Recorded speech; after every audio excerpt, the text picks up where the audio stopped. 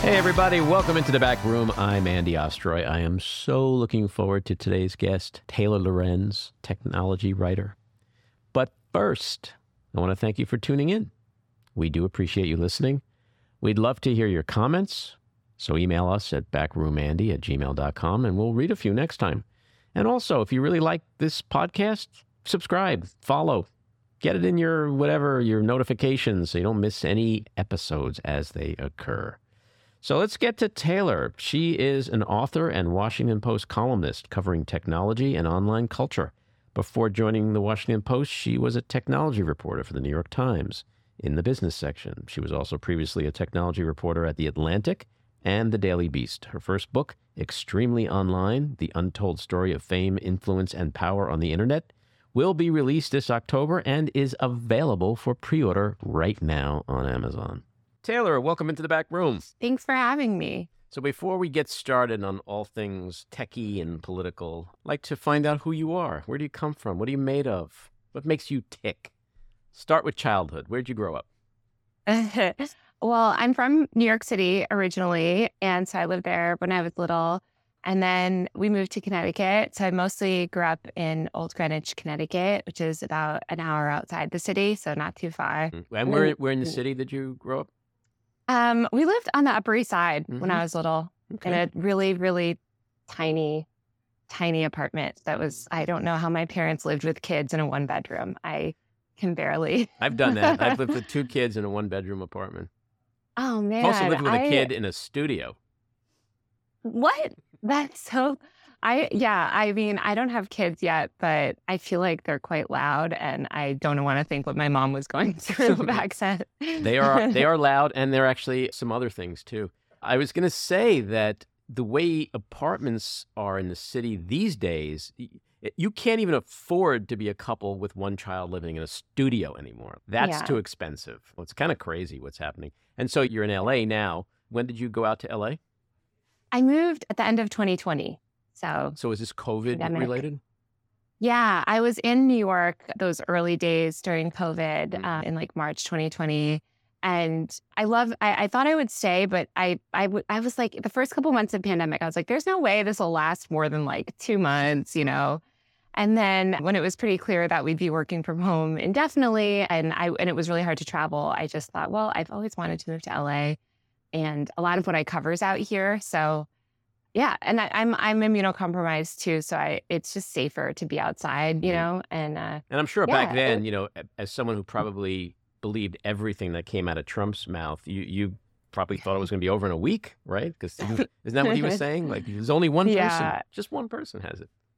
Well, I was working. I know, right? I was working at the New York Times at the time, and I kept slacking my friend who was covering COVID there. And I'm like, how long is this going to last? I remember leaving an avocado on my desk at the Times and being like, oh, well, we'll be back in the office and that avocado will be ripe. And when I came back to clear out my desk like a year, it was like summer of 2021, I think, the avocado had like turned into like a rock. It was so gross. And so as someone who covers the tech industry and who is political, were you that way as a kid? No, not really. I wasn't really that into tech. I mostly did art. I thought that I would be an artist, and I wanted to do that when I grew up. So I was not, I mean, I had AIM, obviously, and Facebook in college, but I wasn't really that into tech. Growing up, I was just more doing creative stuff. So you were an artsy-fartsy kid. Yeah. What was your passion, like dance, music, or painting? You painted? Yeah, I did all. I painted, I did fine art, I did ballet for a long time. I did everything. I went to music camp, I went to art camp. And I interned for an artist, a local artist in town in Connecticut for a while. And I just thought that's what I would do with my life. So that's kind of what I was into. And as someone who does know a lot about tech these days, there's a lot of programs out there that make drawing and painting and creating things. Do you use any stuff like that? Yeah, it's so crazy. I know I've been seeing all the wild like AI art stuff and just all the tools. I actually, I was thinking I wish I had access to all of that, because when I was like, I went to art school for a very brief time, but it was this focus on fine art and the skill of painting or something. And I really liked being creative, but I liked making sculptures and doing other things. And I feel like if I had access to technology, it would have been cooler. I did make some blinged out like websites. I do remember that. You could put like the blinked thing in HTML and it would like make it. Oh, HTML. I gave up on HTML after 5 minutes. I was like, I can't do this. I have no idea what. And were your parents artistic at all? Or anybody else in your family artistic?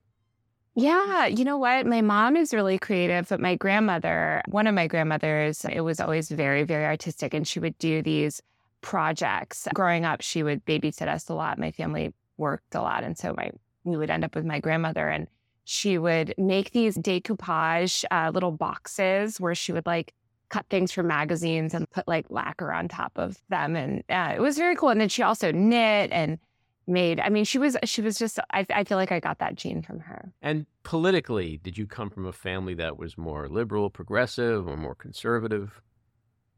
Yeah, I think it was kind of a mix. I mean, a lot of my family's registered Republicans and a lot are liberal too. I feel like it was like most Americans, it's a grab bag of a little bit of everything.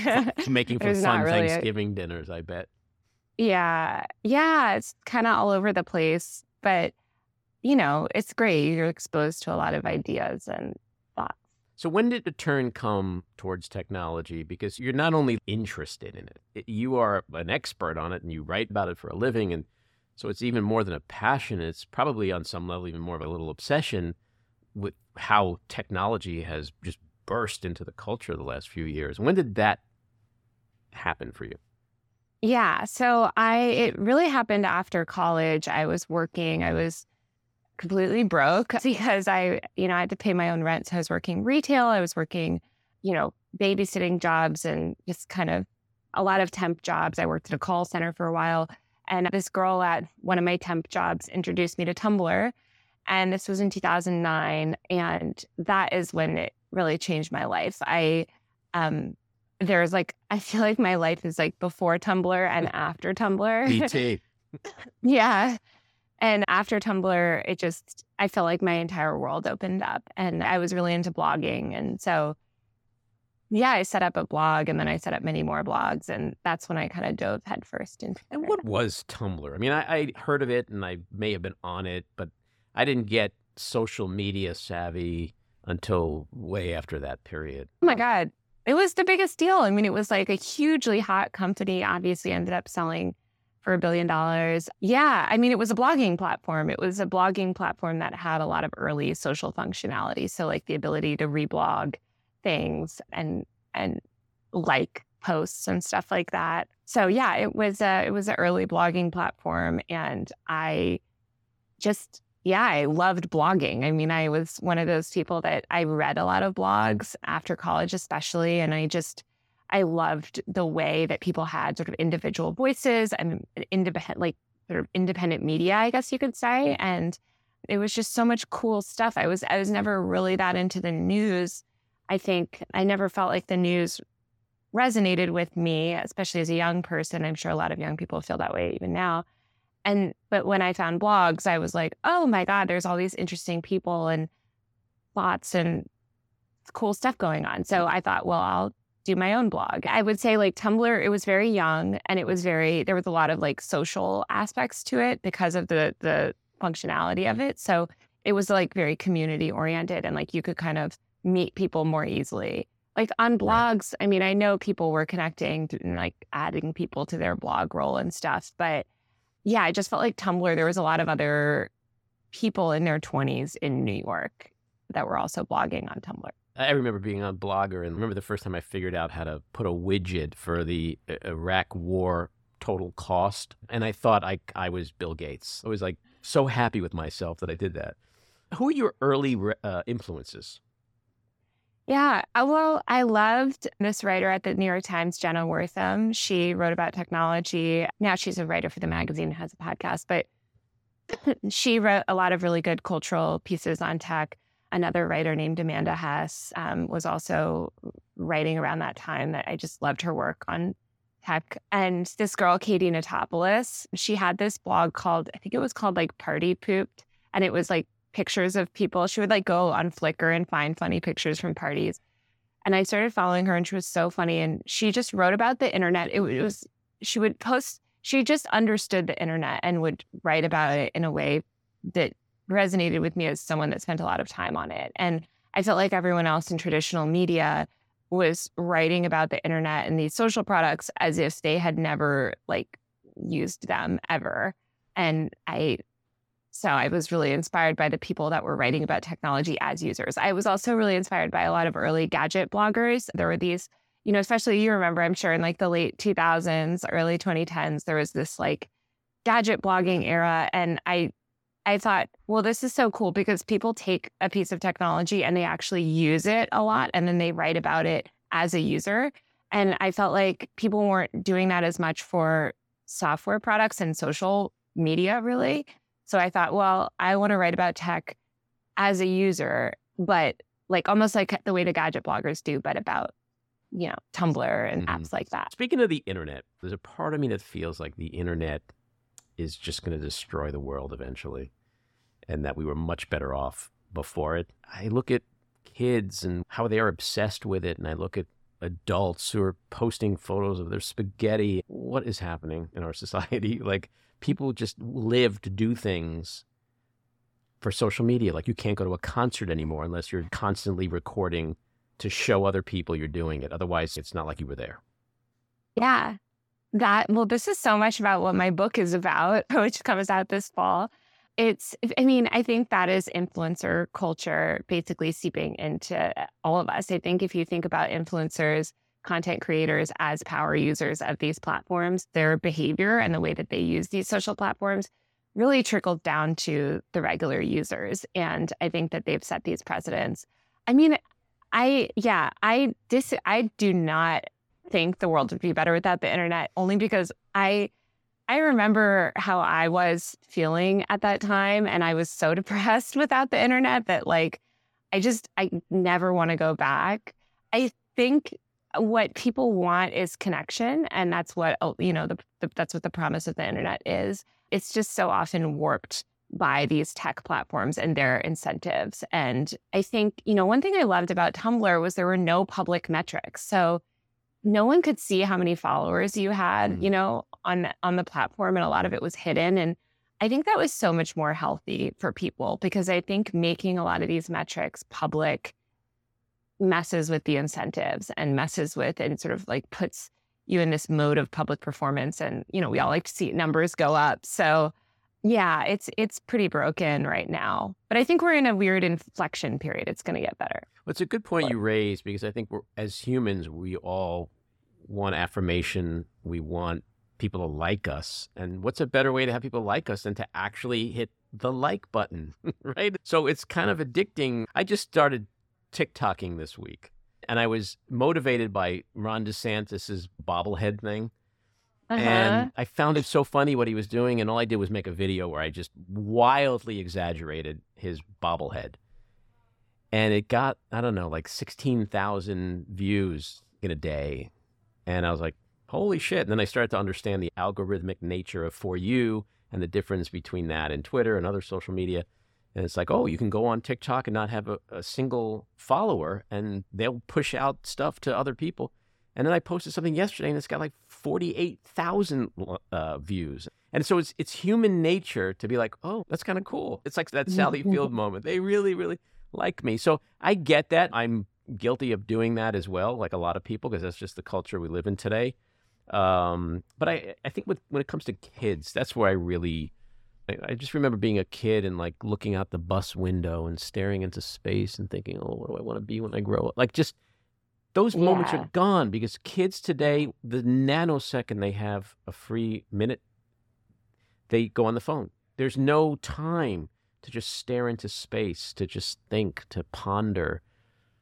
That's what I worry about. I totally get that. And I think it's so hard. And I know a lot of kids that are super addicted to their phones, and kids don't have the impulse control that a lot of adults don't have the impulse control either to be off our phone. Right.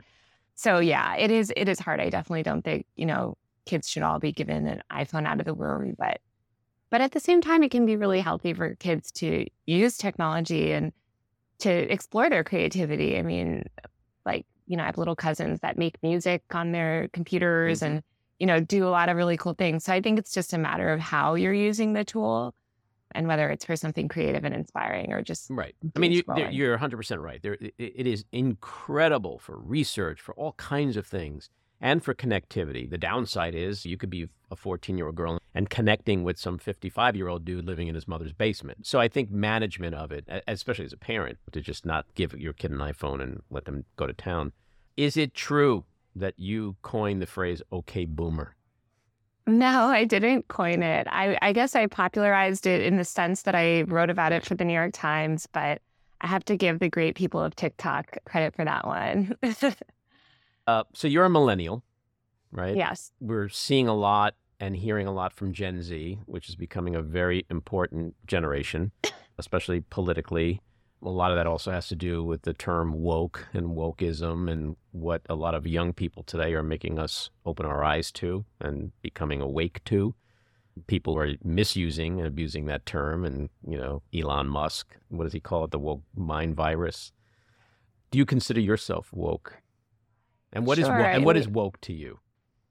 Oh, God, I don't know if I should be answering this question. I feel like there's really thoughtful people that can answer it way better. I guess to give it my best attempt, I mean, I believe it's a word that came from the Black community to speak to sort of a level of awareness about injustice. Mm-hmm. And I think if that's how you still define it, which I would, is basically awareness of the systemic injustice that is all over our country. Yeah, of course. I mean, sure. I think anyone that cares about social justice issues and equality, I guess, could, be considered so.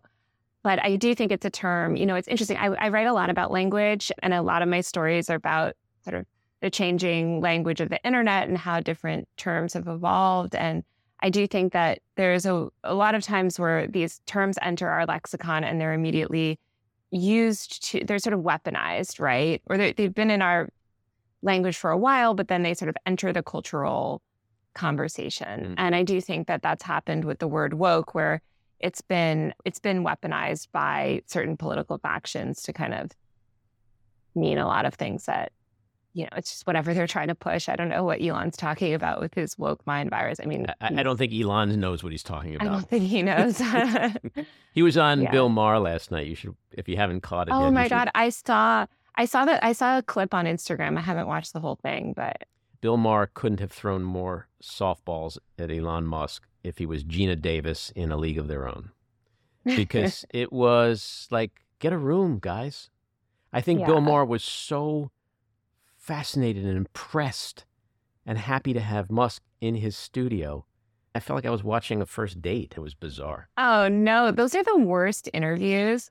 I feel like the best interviews in terms of like celebrities or like someone like, they go on TV, is like when you get someone that pushes them a little bit, So I'm dying to get Musk on this podcast. I keep tweeting to him like, hey, come on. We'll talk about all the stuff that is important to you. But I would push back on him. You mentioned your book before. I do want to get to that in a few minutes. But I saw a tweet of yours this week, and you said, quote, "The amount of shit people make up about my life is insane, and no amount of facts will ever convince them they're wrong. They've created an entire character in their mind who lived a life the polar opposite of mine in their heads, based on lies they saw about me on Fox News and Twitter." Who is that character? Oh, God. I mean, I think this happens so much on the internet. Once again, it's influencer culture. It's sort of like, people develop, they just develop a caricature of someone to kind of paint them as the enemy and that they can then attack. And I think with me, I just see a lot of stuff ascribed to me that's ridiculous, like things I've never spoken on or said, were a lot of words in my mouth. I guess, the way that the right specifically likes to paint me is this, hyper, I don't know, like hyper feminine, like childish, silly little girl. For a while, Tucker went on this whole rant, Tucker Carlson being like, she's such a little silly little girl, and she's, younger than most people. It's kind of funny because I think there's a lot of people that say that about Tucker Carlson, actually. Well, Yeah. And it's also like at the time, this was in 2020, at the time, I responded and I was like, I didn't respond directly to him. I would never do that. But I was, explaining to people, like, I've been a journalist for over a decade. Like, I'm a millennial. I'm in my 30s. Come on. Like, I'm not a child. And then it's so funny because they flipped and now it's like, oh, I'm an angry old woman. I'm an angry, childless, ancient woman. And I'm actually, yeah, well, they have so many age conspiracies about me where they are like, oh, she's actually in her 40s, which I'm not, but I'll never be online like, oh, guys, I'm not actually in my 40s. I'm like, hopefully I'll be in my 40s at some point. Like, what's the matter with that? Also, male tech columnists are 65 years old and no one gives them shit saying they're too old to write about technology. So it's that. It's a lot about my background too. I mean, I grew up in a nice suburb, which I'm so grateful for. Old Greenwich is really pretty, but I didn't have the type of childhood that I think a lot of people associate with that. And so it's just frustrating sometimes when I'm trying to pay off medical debt and seeing these things. Taylor, they love to say, like, I'm a secret billionaire that controls the internet. And you're Soros backed. I know, of Say course. it. Like, let's make some news here. You are Soros backed. It's just so crazy. And I mean, I also see a lot of people saying I went to schools that I never went to. And I saw some rant of somebody sent me a screenshot of some subreddit yelling about me recently. And they were like, she did all that just to get into NYU. I'm like, when did I get into NYU? I never went to NYU. I went to University of Colorado. People have nothing better to do with their time. But I'm glad you're sitting, because I'm going to say something to you that's going to be a shock to you, Taylor. Republican men have a real hard time with smart, powerful young women. Now, I know that's shocking. I think it's intentional, obviously. The people on the internet do this to everyone. It's not unique to me, but it is very frustrating. So let's talk about your book. It's called Extremely Online, The Untold Story of Fame, Influence, and Power on the Internet. And it will be released in October, right? Mm-hmm. So what is the basic premise of the book?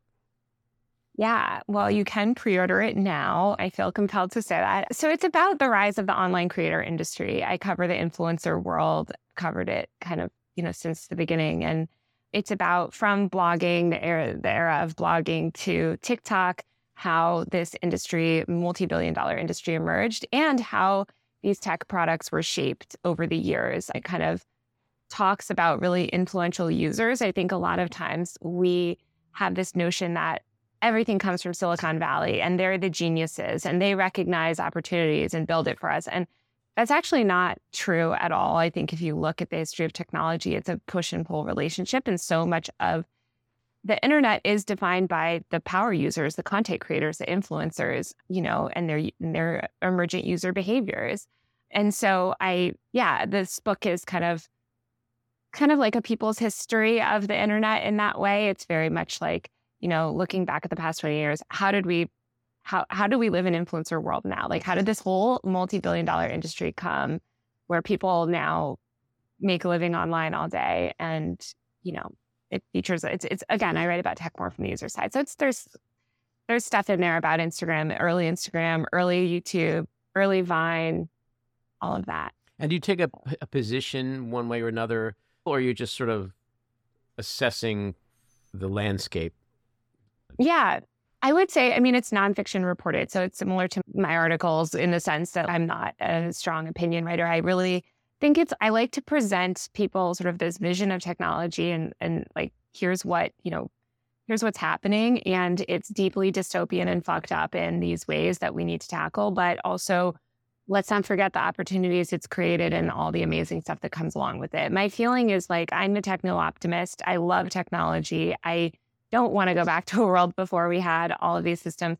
But I do think that the incentives of Silicon Valley are deeply fucked up and bad and wrong. And I think we need to look at our history to kind of understand how to fix the problems going forward. And I think if you read my book, you'll see like a lot of the things that we talk about today, especially online harassment, like just abuse, like, just the way that these platforms deal with their users. These are issues that have been, they're older than you think, I guess. So I think there's lessons to be learned. And the big lesson as well is that we should respect the users and the content creators and not just, I mean, it's just funny. You mentioned Elon earlier. It's like it's the opposite of his philosophy. And you're seeing how it's going, where he's kind of intentionally. Yeah. And also, last thing, I'm just like ranting about everything in my book, but I will say also, I think that if you understand content creators as the new media, which I definitely, undeniably, that's the way that the media is going, people are getting more and more information from podcasters, from YouTubers and all of that. You really need to respect and understand this industry and how it came to be and why it functions the way that it does. So I think people will find it interesting. There are people like Musk and Zuckerberg who, as one person, control so much of the data and content. One person having the key to the gates to the town square. What's your thinking on that? Yeah, I think it's horrible. I mean, I think it's dangerous. I think that we're going to look back and see that the consolidation of all of these platforms and the way that they control speech and information is really not a great system. I mean, I'm thinking back to the days of blogging, right? In so many ways, blogging was decentralized. I feel like the word decentralized has been poisoned by the crypto people. And I want to just be really clear. I'm not a crypto person, and do not believe the future is crypto shit. However, I do think that it's really important to have a robust and distributed media ecosystem that amplifies independent voices and can kind of fact check the powers that be. And, what we've seen with the rise of these platforms is so much of that has been information access has been consolidated. So I think I don't think it's good that they have so much power. And they also obviously have a monopoly in so many ways. It's extremely hard. People are always, I started covering TikTok since it was Musical.ly, but a lot of people, I was very bullish on it early. And people are like, oh, how did you know it would be a winner? Like, how did you predict? It's like, because it's owned by a multi-billion-dollar Chinese tech conglomerate. And it's very telling that that is the only platform that can meaningfully compete with Facebook, is something that's backed by a multi-billion-dollar Chinese tech conglomerate. Because an average startup cannot compete with Facebook. Yeah, it's funny you say that. Over the years, I've had friends who come to me and go like, Facebook sucks. We should start a new one. I'm like, you go start a new one, okay? I'm not putting my money into the Facebook competitor from the ground floor. There's no ROI in that deal. Yeah, no. So speaking of TikTok, aside from this incredible, shocking news that I'm on it now, which has horrified my 19-year-old. You're viral now. My daughter is horrified. But because she's so horrified, I actually teased her the other day and told her that what I'm going to be doing to try to go viral is I'm going to be like the old guy dancing, because everybody's young and dancing. But as I'm dancing, I'm going to politically rant. So I'm going to mix the rants with the dance. And I'm going to rhyme it like dance and rants, like kind of thing. And she was like, no, please don't do that. Don't do that. But TikTok has been in the news so much lately because of China and the congressional scrutiny and potential ban. What do you think is going to happen? Is that just posturing? Such a good question. Well, it's so frustrating as someone that covers technology to listen to these hearings, because as I wrote for the Washington Post recently, it's just the misinformation that these lawmakers are spewing is out of control. I mean, they are just repeating blatant conspiracy theories that are not based in reality. And there is no basis for a lot of what they're accusing TikTok of. And in fact, there is basis that Facebook has done significantly more of what they're accusing TikTok of than TikTok has, just in terms of data privacy issues, election interference, just a lot of really major problems, amplifying dangerous activities. So I think we really need to get some lawmakers in government that understand technology. In the meantime, who knows? I think it would be a huge economic blow to ban TikTok. It would be such an insane, unprecedented move based on seemingly no evidence of wrongdoing. I mean, I think it's very legitimate to be concerned that a major social app is owned by a, adversarial country. But we don't have, TikTok does not, we don't have evidence of any of the things that Congress is accusing them of. So I think we should get some receipts and then come back to the table. And in the meantime, I think we definitely need more comprehensive data privacy reform. I mean, the fact that like, even if you ban TikTok, China and all of these other countries foreign actors can buy our data, no problem. And a lot of that data is harvested from Facebook. So yeah, I think we need to tackle the more systemic problems around privacy and attention and algorithms. Because the truth is there are tons of popular Chinese apps in our app store. There are tons of apps in our app store that promote really dangerous things, right? Or might be harvesting data in weird ways. And so we need to put those protections in at a broader level. So true. But you got to admit, it is entertaining to watch some of these old geezers talk about social media. You see like people like Chuck Grassley make these mistakes. Like, well, why are we talking about TikToks? It's just a breath mint. It's like, no, Chuck, we're talking about TikTok. So I want to ask you about some other social media platforms. Instagram, is it ever going to be what everyone's hoping it'll be, and taking on TikTok and monetizing Reels and all the stuff that people talk about on CNBC? No, it's not. I mean, that doesn't mean that it can't have a resurgence, but the product is so bogged down. I mean, it's basically just mobile Facebook at this point, where they've shoved in every single little feature, and it's so much. I mean, TikTok's core innovation is really prioritizing discovery. As you mentioned earlier, somebody can go on there with no followers and have their content amplified.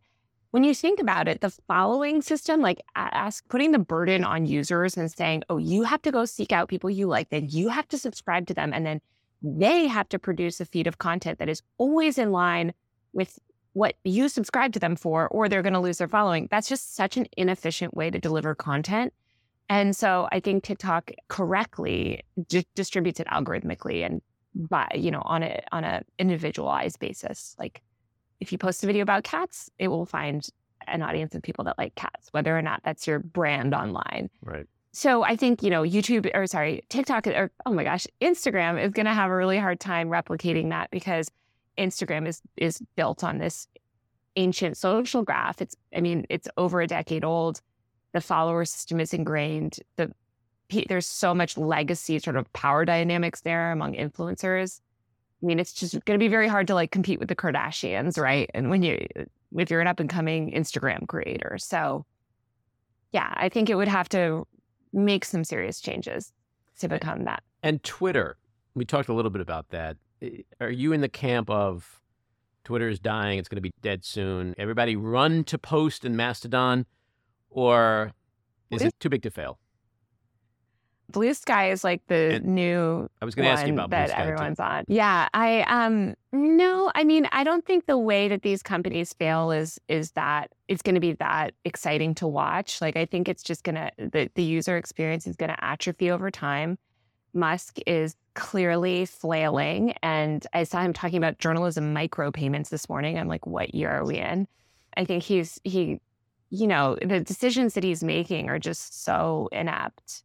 But it has huge cultural power. And I do think that it's extremely hard to replicate a network. Once again, the power of social networks is from their users. And so Twitter was started at this time when like governments, celebrities, everyone was excited to be online. They all signed up for their accounts. And so they have these accounts. Now we're in a time where people don't want to sign up for accounts, right? They don't want to have one more app. They don't want to put more of themselves on the internet. They don't want to post publicly, default to everyone in the entire world. I think a lot of people are aware of the downsides of doing that. They want more closed communities and privacy controls. So I just think it's going to be really hard. And I don't see Twitter surviving. Certainly, it's not going to be worth $44 billion again anytime soon. Isn't it estimated to be worth less than half of that now?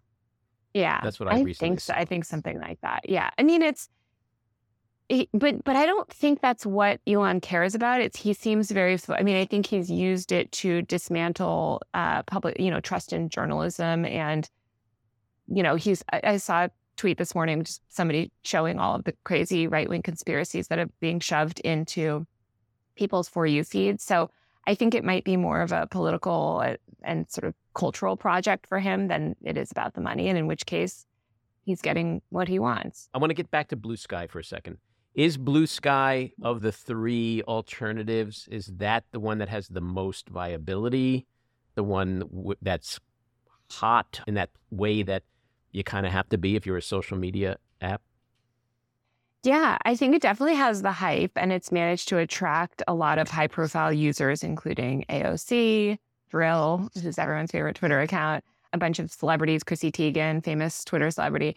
So it has cultural relevance that Mastodon and Post and a lot of the others just don't have.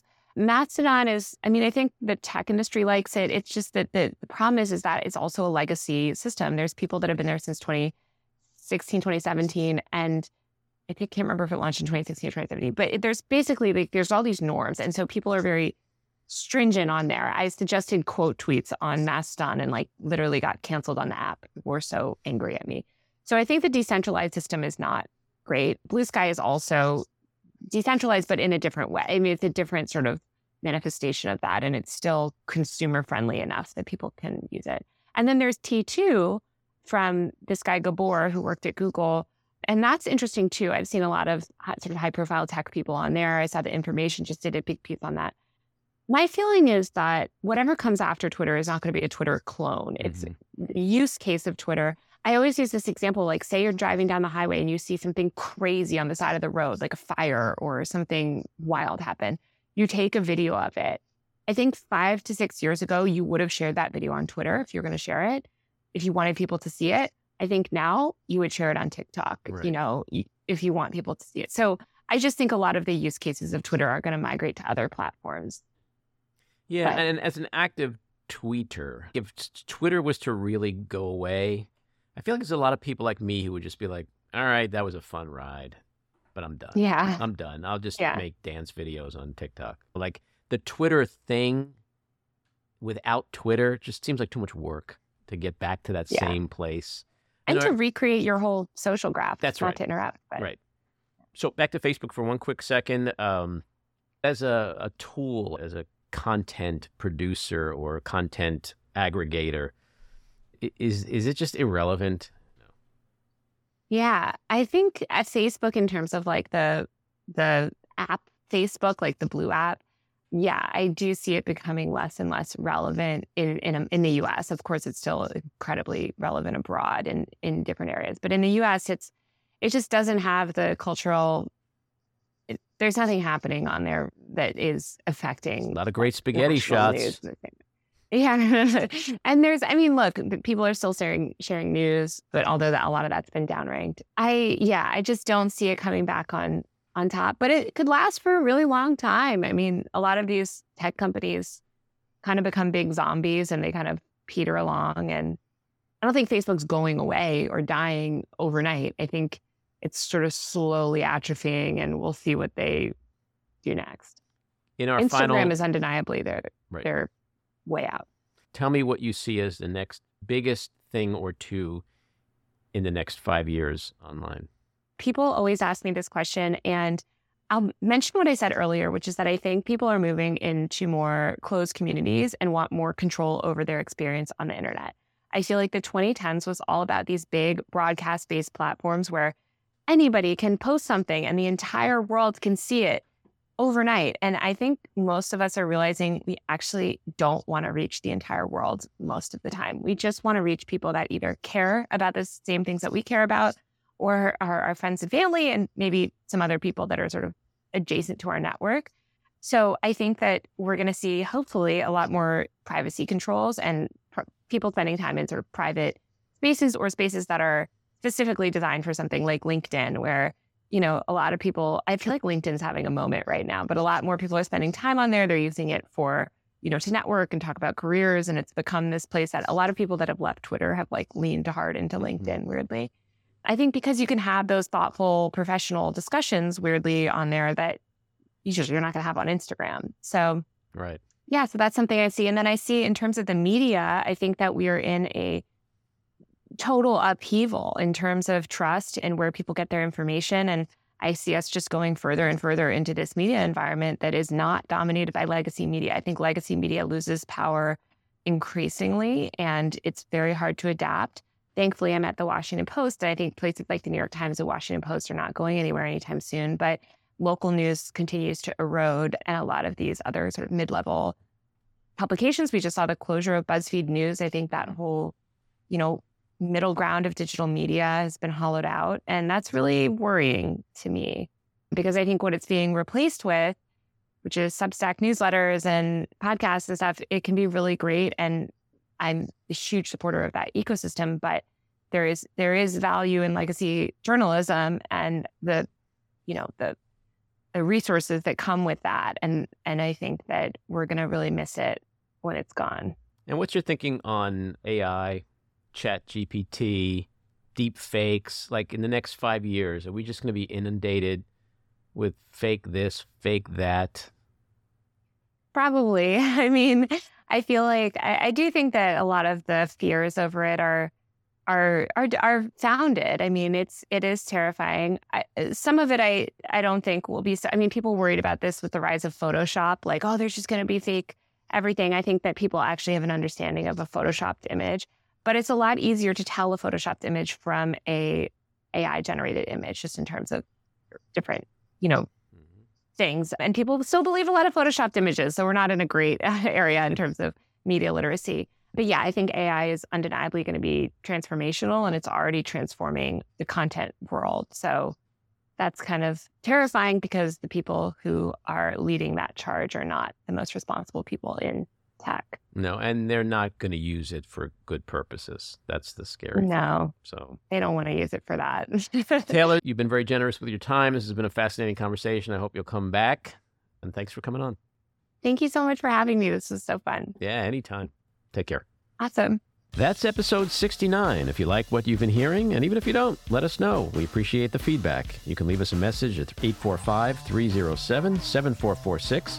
Email us at backroomandy@gmail.com or tweet to me at Andy Ostroy. And when you listen, please take a quick moment to rate and review. It's very helpful.